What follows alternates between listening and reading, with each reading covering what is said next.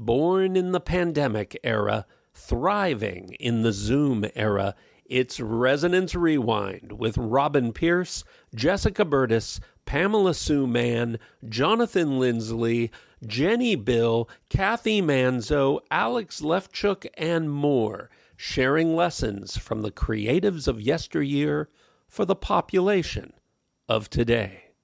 The ever-dwindling population, because quite frankly, we're still in the pandemic era. Little did the cast know that when they turned up for recording on Thursday, December the 23rd, 1965, that their work would be subsequently reviewed decades later on another edition of Resonance Rewind.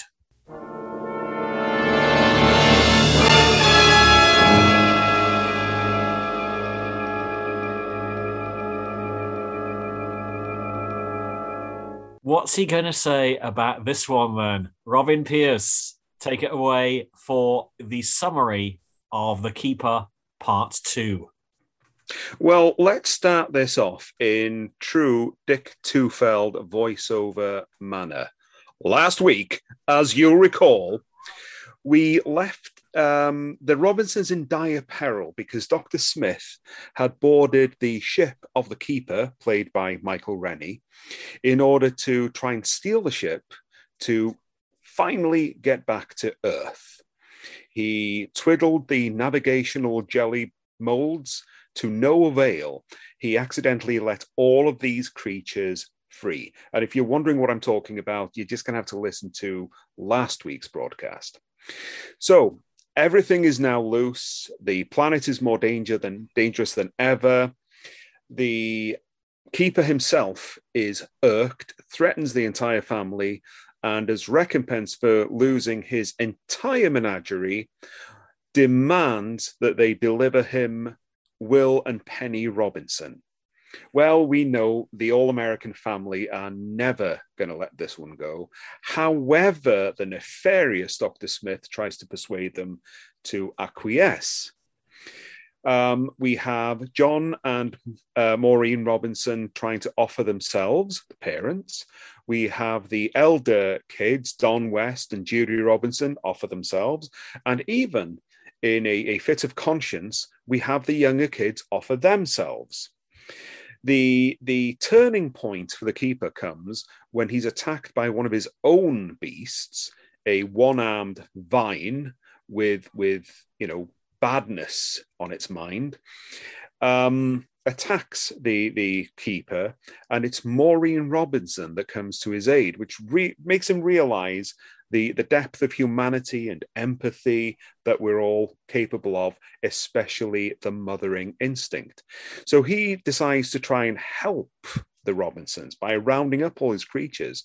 And he does this just in time because there is a large bug with a face of Mothra, but without the wings, which is using the space chariot, their all-terrain vehicle, as some kind of bouncing castle. And it all ends well. Thank heavens for that.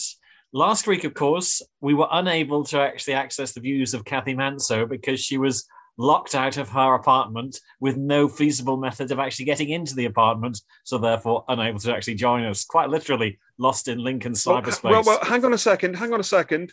I don't know about everybody else. I want to know how that ended. How did Cathy Manso get into the apartment? Okay, I'm here to tell you the scoop, guys. It was 2 hours. It took me to get back into the apartment. But it's because I have a key card that's my key to enter my studio. And so the problem wasn't the key card. It was that the battery of the door handle died. So it wasn't even going to read anything. So someone had to come and replace the battery of my door, essentially. And that's how I eventually made it inside. We need a spin-off series called The Adventures of Cathy Manso Abroad. Abroad as in another country, not that you are abroad. No, I understood. Yes, I have tails. That's pretty low. Actually, I don't think I've ever locked myself out of my apartment before abroad. So I guess this was a first.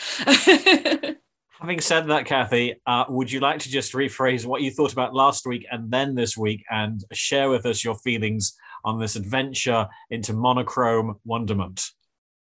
Yeah, no, of course. It was just entertaining to see an American updated nuclear family take on all these different trials.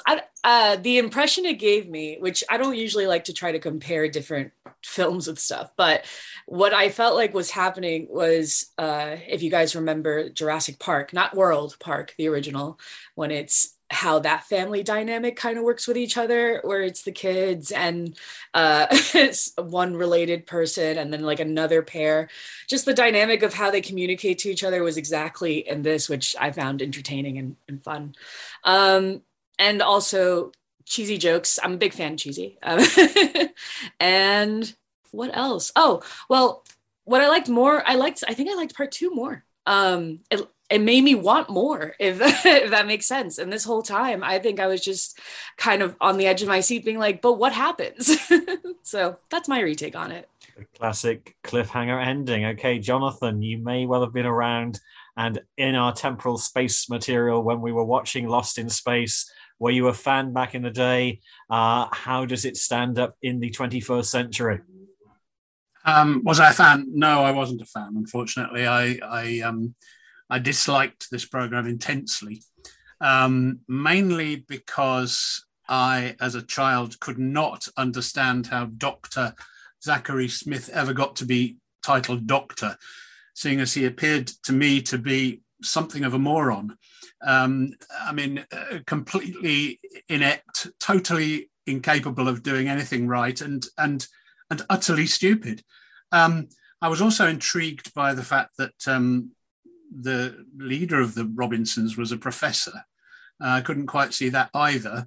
And just all in all, it drove me crazy. But yeah, the whole idea of, but it is kind of like space Shakespeare, isn't it? I mean, they all speak like they're proclaiming, especially Dr. Smith, who uses wonderful words like nefarious and many of his expressions sound very kind of Iago-like. In the end, I was just slightly depressed by the whole experience because I just thought it was sloppy writing. It made no sense. None of it made any sense to me. There was, a force field that you could walk out of but couldn't walk into, and then people walked into it without switching it off. There were so many things wrong with it. It just couldn't sustain any believability for me. So sadly, no, I switched off. I do remember that it was of its period, I suppose. I thought this episode was talking about slavery. I think this episode was also talking about racial equality. And I suppose at the time, civil rights were just beginning to be explored in America, and people were the whole idea of the civil rights movement was growing. So I assumed that this was a kind of take by the writers, but it was so sloppily written and so badly written. I suspected that it wasn't a vine that attacked Zachary and that attacked the keeper. Wasn't it the spider's claw? Wasn't it the spider that we saw later that got away? Because wasn't that the same claw that came through the roof of the whatever it was called, the rover, the chariot vehicle, which seemed extraordinarily designed with no doors for some reason, just windows to climb through. I just thought the whole thing was a mess. I mean, I couldn't believe that any writers would write that, and I couldn't believe that any director would direct it, and I couldn't believe that any actors could act it that badly. So overall, slightly depressing. But no, I wasn't a fan when I was 11 either. So there you go. I think the message is coming through, Jonathan, that you're not necessarily one of the series' main proponents and advocates. No, I'm not going to be supporting it as a series. Which is they'll good. Bring it back.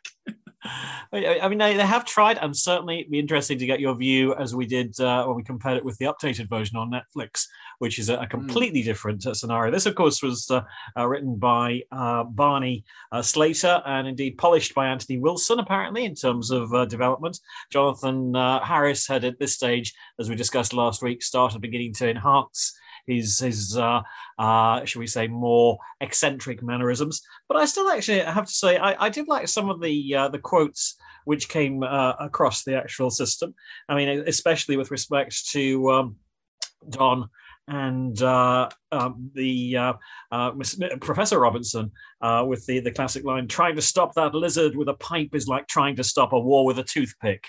I mean, that could surely be lifted straight from today's headlines in terms of, giant lizards and other areas as well. Cathy, what about your feeling vis-a-vis the characters? I mean, Jonathan's given, I think, a very honest reflection there of how I have also felt at times, because there are moments where I feel exactly like Jonathan.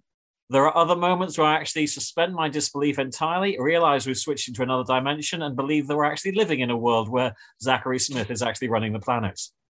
What are your thoughts? My thoughts are, it's funny because everything that Jonathan hates, which fair, I completely understand, is all the things I found hysterical about this. I think that's why I was just so into it, being like, what is happening? But so my take on it is a little bit just more optimistic, but I guess that's like, if once I'm watching something, I'm convinced that I'm like, I'll find something to be entertained by, even if it's itself. But I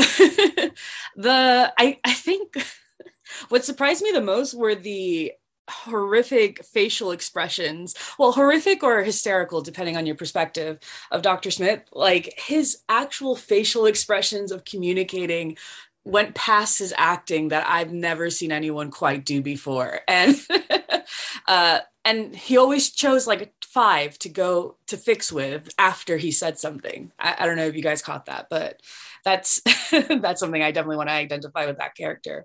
Wow.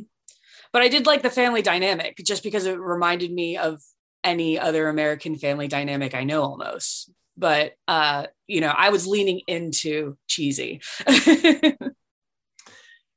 You not only talk like a fool, you act like one, as the keeper obviously says to Smith when he uses his unique, and I'm surprised you didn't actually pick up on this, Jonathan, his unique lie detector test of basically having a flashing light on his belt when somebody's actually telling telling untruths.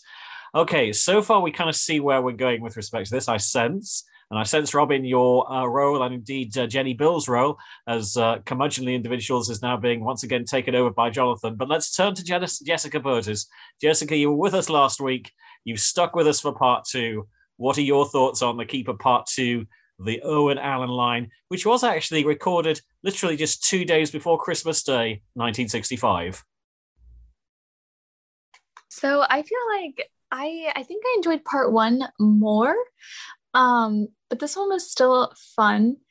I'm staying with a friend, so I watched it with her, and her parents had watched the show as kids, and they laughed when they saw the doctor show up. They remembered him. I think, the whole plot, I think, would have resolved itself had they just kind of turned the ray gun on the alien that showed up. But I get this is like a family show, so like they had to be peaceful, I guess, about the problem. But I thought actually this had some impressive effects for a show that came out when it did. I don't know, there was like a second monster that came out, and it looked like some spider fly thing, and I thought it was actually pretty scary for a kids show. And I thought it was pretty well done for the time. So I thought it was still an interesting episode.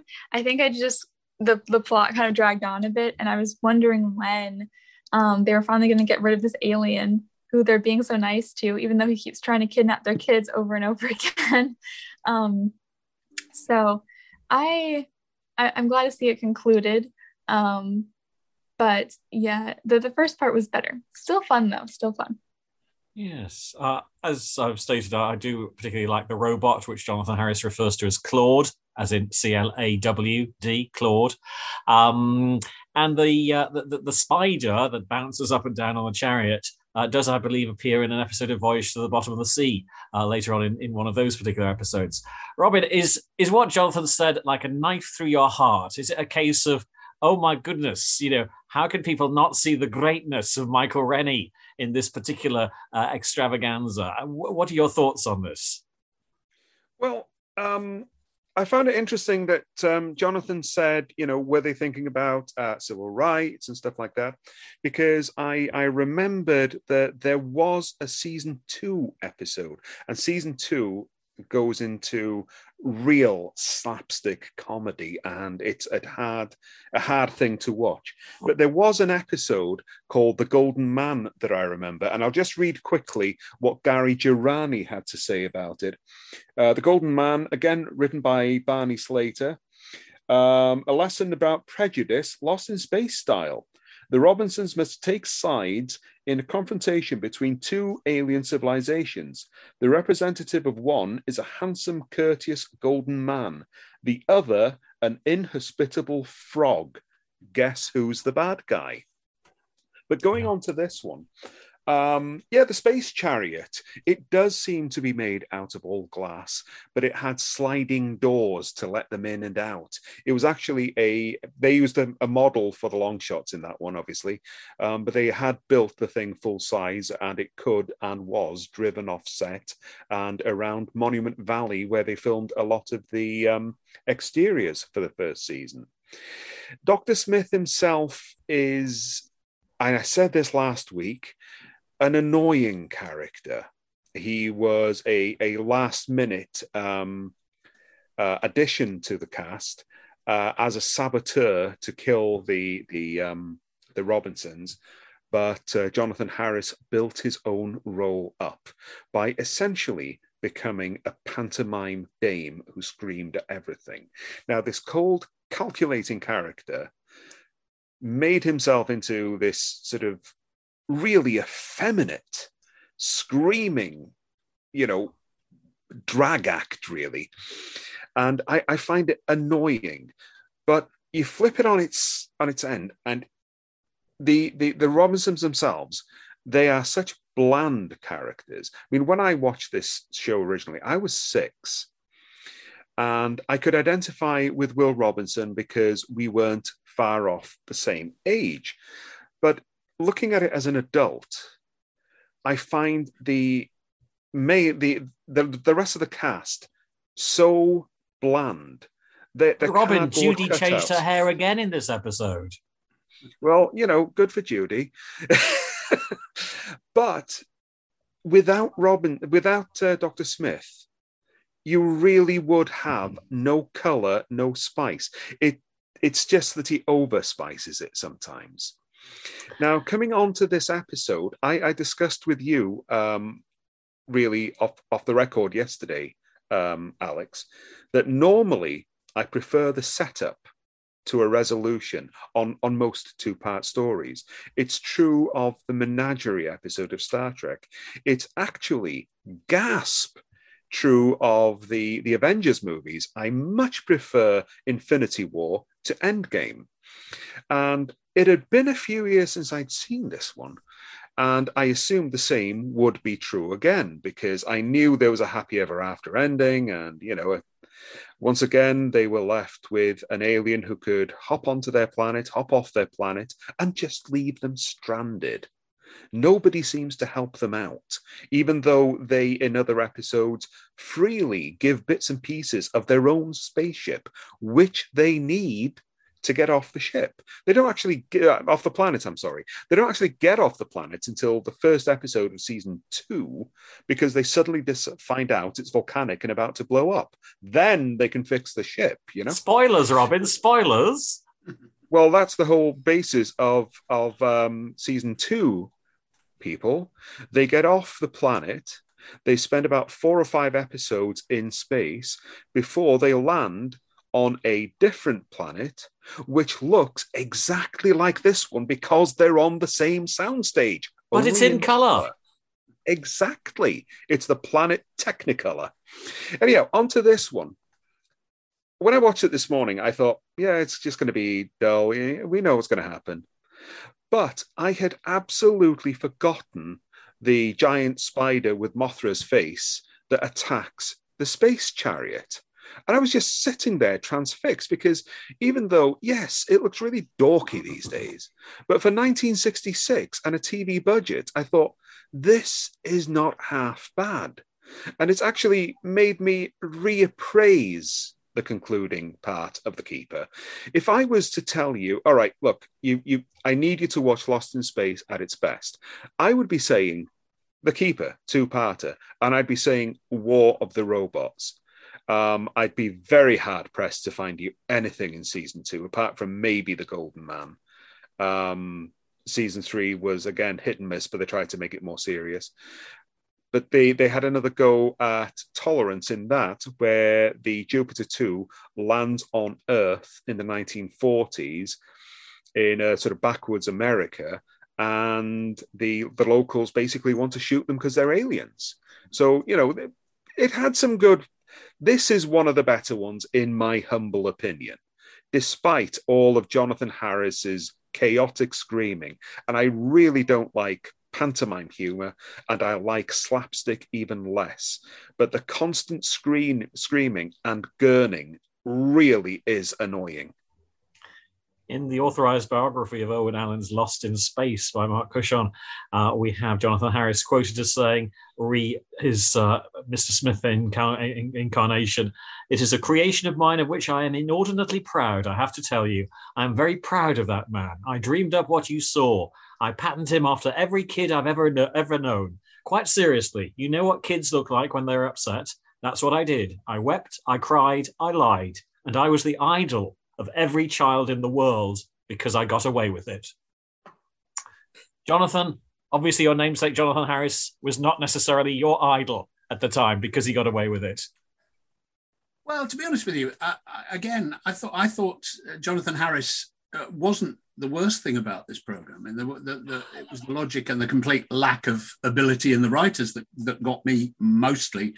Just the sheer idiocy of how far away was the Keeper's ship. They all went looking for the kids and just happened to come across. But I mean, then they came back and it took them like a day to get back. But then when they were going another time, it took them 2 minutes to get to none of it made any sense. It just drove me crazy. But Jonathan Harris, I thought, actually was a typical example of an actor who was kind of not well directed. That was his problem. I think he probably actually, watching his performance, he did get away with it in the sense that he was allowed to do that. And he did scream like a girl and he did play it like a pantomime dame. And I totally agree with Robin's sort of analysis of that. It was like that. But then if you allow an actor to go completely over the top, that's what you'll get. I mean, there was no restraint operated by the producers or the director on his performance. And I think that as an actor, he needed a good friend to tell him to tone it down a little bit. And then he might have actually allowed, because he clearly had some talent. I mean, he had a nice voice. He was able quite often to make some of the lines sound almost Shakespearean, as I said. And so I don't think that Jonathan Harris was a bad actor. What I think he was in a bad series and he wasn't well directed. So he was allowed to be over the top and awful. And I get what Cathy was saying as well about the fact that he was amusing, funny. I mean, you could laugh at what he did.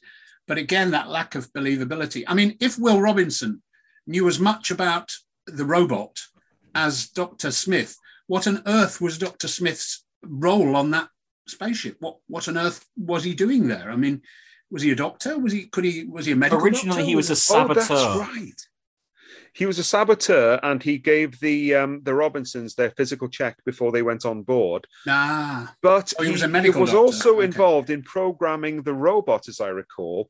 And back in the original 5 episodes, which kind of set up the series, he commands the robot to sabotage the ship.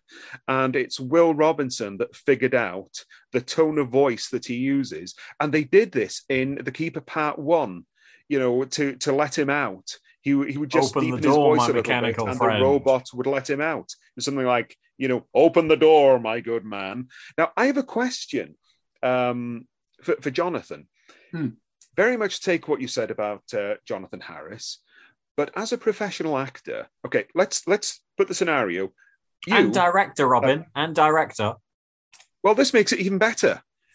You have been cast as Dr. Zachary Smith in 1966 in Lost in Space, how would you approach the role, and how would you deliver an iconic line? Well, as a performer, I think I would look for my truth in the character. I think I would try to discover a modicum of logic behind my actions. And then I think I would attempt to find a character that allowed, for me anyway, in that particular position, given that role, I would want to actually not be so obviously evil to the people that I was trying to sabotage. I resent your innuendo, sir. I would like to be, thank you. I would like to think that I could fool the Robinsons into thinking I was a decent person, but secretly, and the audience would get that I was deep down resentful and angry and wanted to sabotage. That, I think, is the essence of the character. What I think happened was Jonathan Harris was allowed to let the Robinsons see what a complete horrible person he was, how evil, what he lied. I ought to break your neck. Stuff. And then the bit that I didn't understand was why they tolerated him. Having learnt that, why did they allow him to stay around? What was his function on this abandoned spaceship on a planet that they didn't really understand? I mean, he didn't fix anything. He didn't work on anything. He didn't really have any function, it seemed to me. And as I said, if his function was to run the robot, then Will understood how to do that pretty quickly. So it can't have been rocket science for them to do that. So that would be my approach, Robin. I would try and find some sort of cunning reality in the character. How would you deliver an iconic line? An iconic line? Yes. Well, I suppose I can't remember any iconic lines from the show. Let's use that one. I resent your innuendo, sir. Or indeed, okay. I'll give you a lead-in for this, Jonathan. I'll use the robot thing. Immediate danger has passed. Period of reasonable quiet will ensue. Right. And then what do I say? I resent your innuendo, sir. Yeah, we're mixing and matching from different areas here, but yes. Well, I think again, who was I delivering that line to? The robot or the to the robot? Oh, in which case, I would say, I would argue with the director. I would say to the director, please don't make me say that line to the robot, because to be honest with you, I wouldn't call a robot sir, and he's just a mechanical object. So I think if I was delivering it to one of the Robinsons, I would say, I truly resent your innuendo, sir. And I would mean it. But behind that, the audience would know that I didn't really resent that, and that I really wasn't an honourable person. And they would do the work. That was the point. The audience should be doing the imaginary work. They should be thinking, this guy, is he evil? Yes, he is evil. But he's fooled the Robinsons. And then there would have been some tension in the plot. But there was no tension for me. Absolutely none at all. And as with my director's hat on, I'd be saying that to the cast. I'd be saying, look, there's no tension in this, because you all know that that all the Robinsons know that Zachary Smith is a liar, that he's out to do them down, that he would sell the children to the highest bidder, that he would sneak off the planet on his own and leave them all abandoned. They all know that straight away. So why do they tolerate this man? Why don't they just lock him up in a room and give him a cup of tea every now and again? I mean, it just doesn't make sense. We will clearly have to bring back Angela Cartwright, who of course played Penny Robinson, back to the program so that she can actually argue the case for Jonathan Harris, etc. Because obviously it's a little difficult to actually get back to Jonathan because he's no longer with us on this planet. But there we are. Jessica. I want to thank Jonathan for humouring me there, because that was really fascinating. Thank you. Yeah, it's a pleasure. Jessica, back to yourself, because clearly you shared it with your parents, with your friends, and so on. Let's go to that classic line, characters. Which one for you in The Keeper Part 2 did you think, yes, that's okay? I think I liked Don in this episode. I think he was very outspoken, and a contrast, I think, a bit to the rest of the Robinsons, who tend to be very passive, very overly tolerant. But I think my favorite character in this was the Iguanodon. I love the Iguanodon scenes. It was great. I love seeing Lizard just walking around and, going through rocks and looking like a big monster. It was cute. Classic Irwin Allen.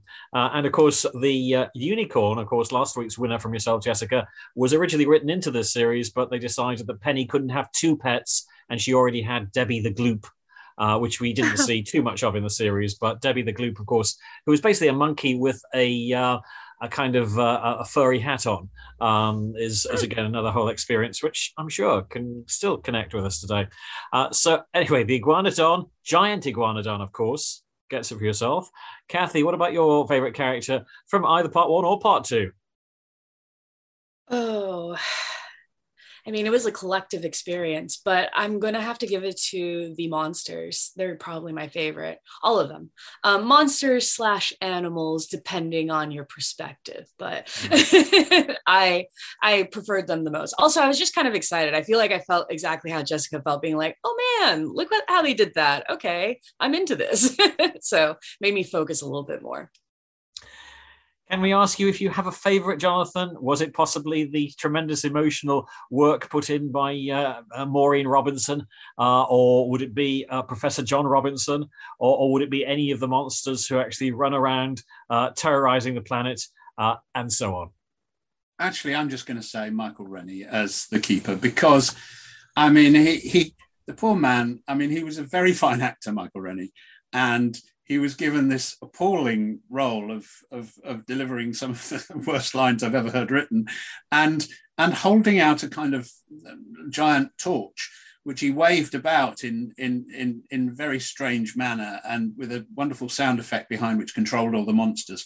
So I have to say that Michael Rennie, of all the people in that show as actors, I thought did a creditable performance. But even his beard annoyed me.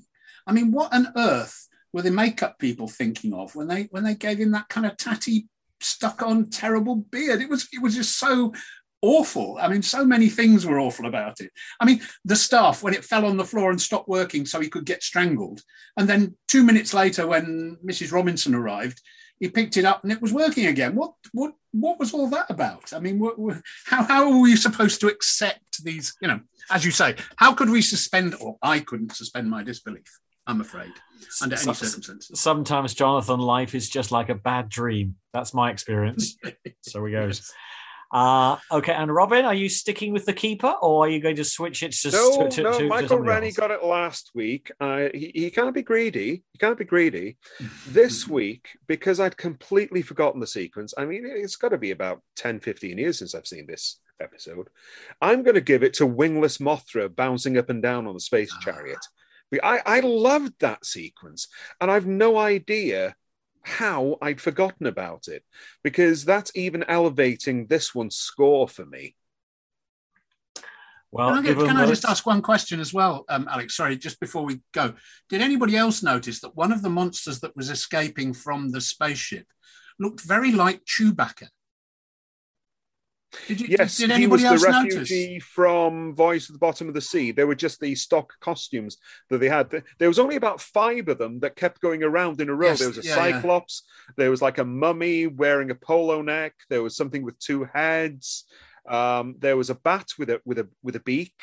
We'd seen them all before, and we would see them again. Ah, right. Yes. Okay.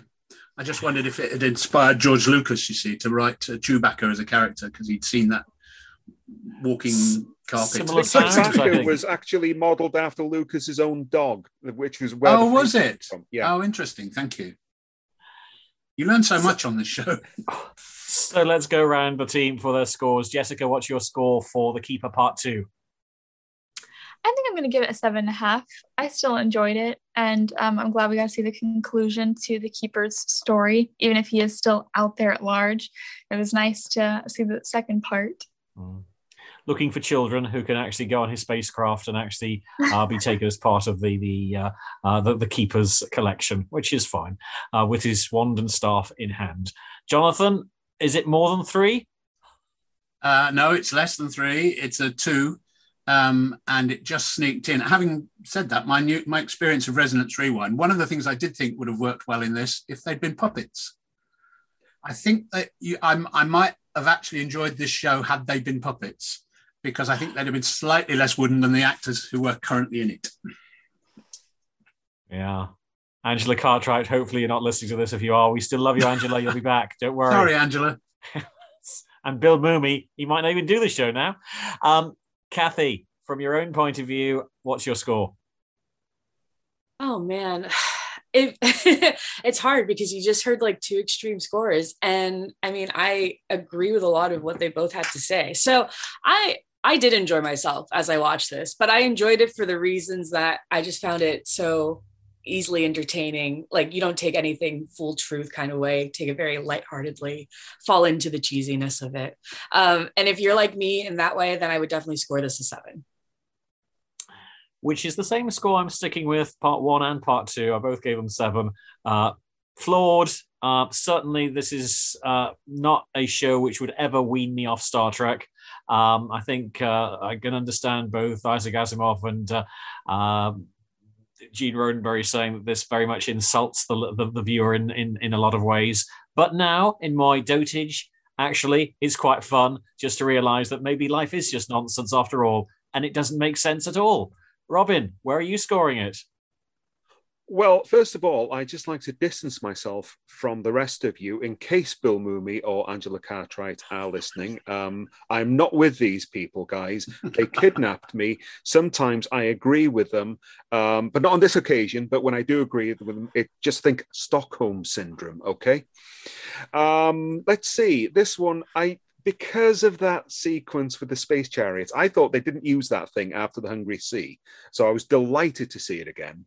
I'm going to go 9 on this one. I am absolutely going 9 on this one because as a fan since the mid-60s, this was everything that I liked about the series, which actually brought me into sci-fi. Some people might say, if this was your beginning, why on earth did you ever carry on? But hey, here I am. Because at the same time as this was being aired in America, a certain show called Batman was actually airing Fine Feathered Finks, to which Irwin Allen said, why are they getting so many more viewers than we are? We best do something similar. And so they did. So, Jonathan, it does get even better or worse, depending on your point of view, in terms of seasons 2 and 3. That concludes our first ever 2-parter as far as Resonance Rewind is concerned, but not Resonance Rewind, because same time, same channel. Next week, we take it real. We get real with a vengeance. We go out to the Belters. We talk about the wonderful Dulcinea, and we have the first episode of the series The Expanse, which is being analysed in depth by the team on Resonance Rewind. The Expanse, episode 1. Keep on resonating.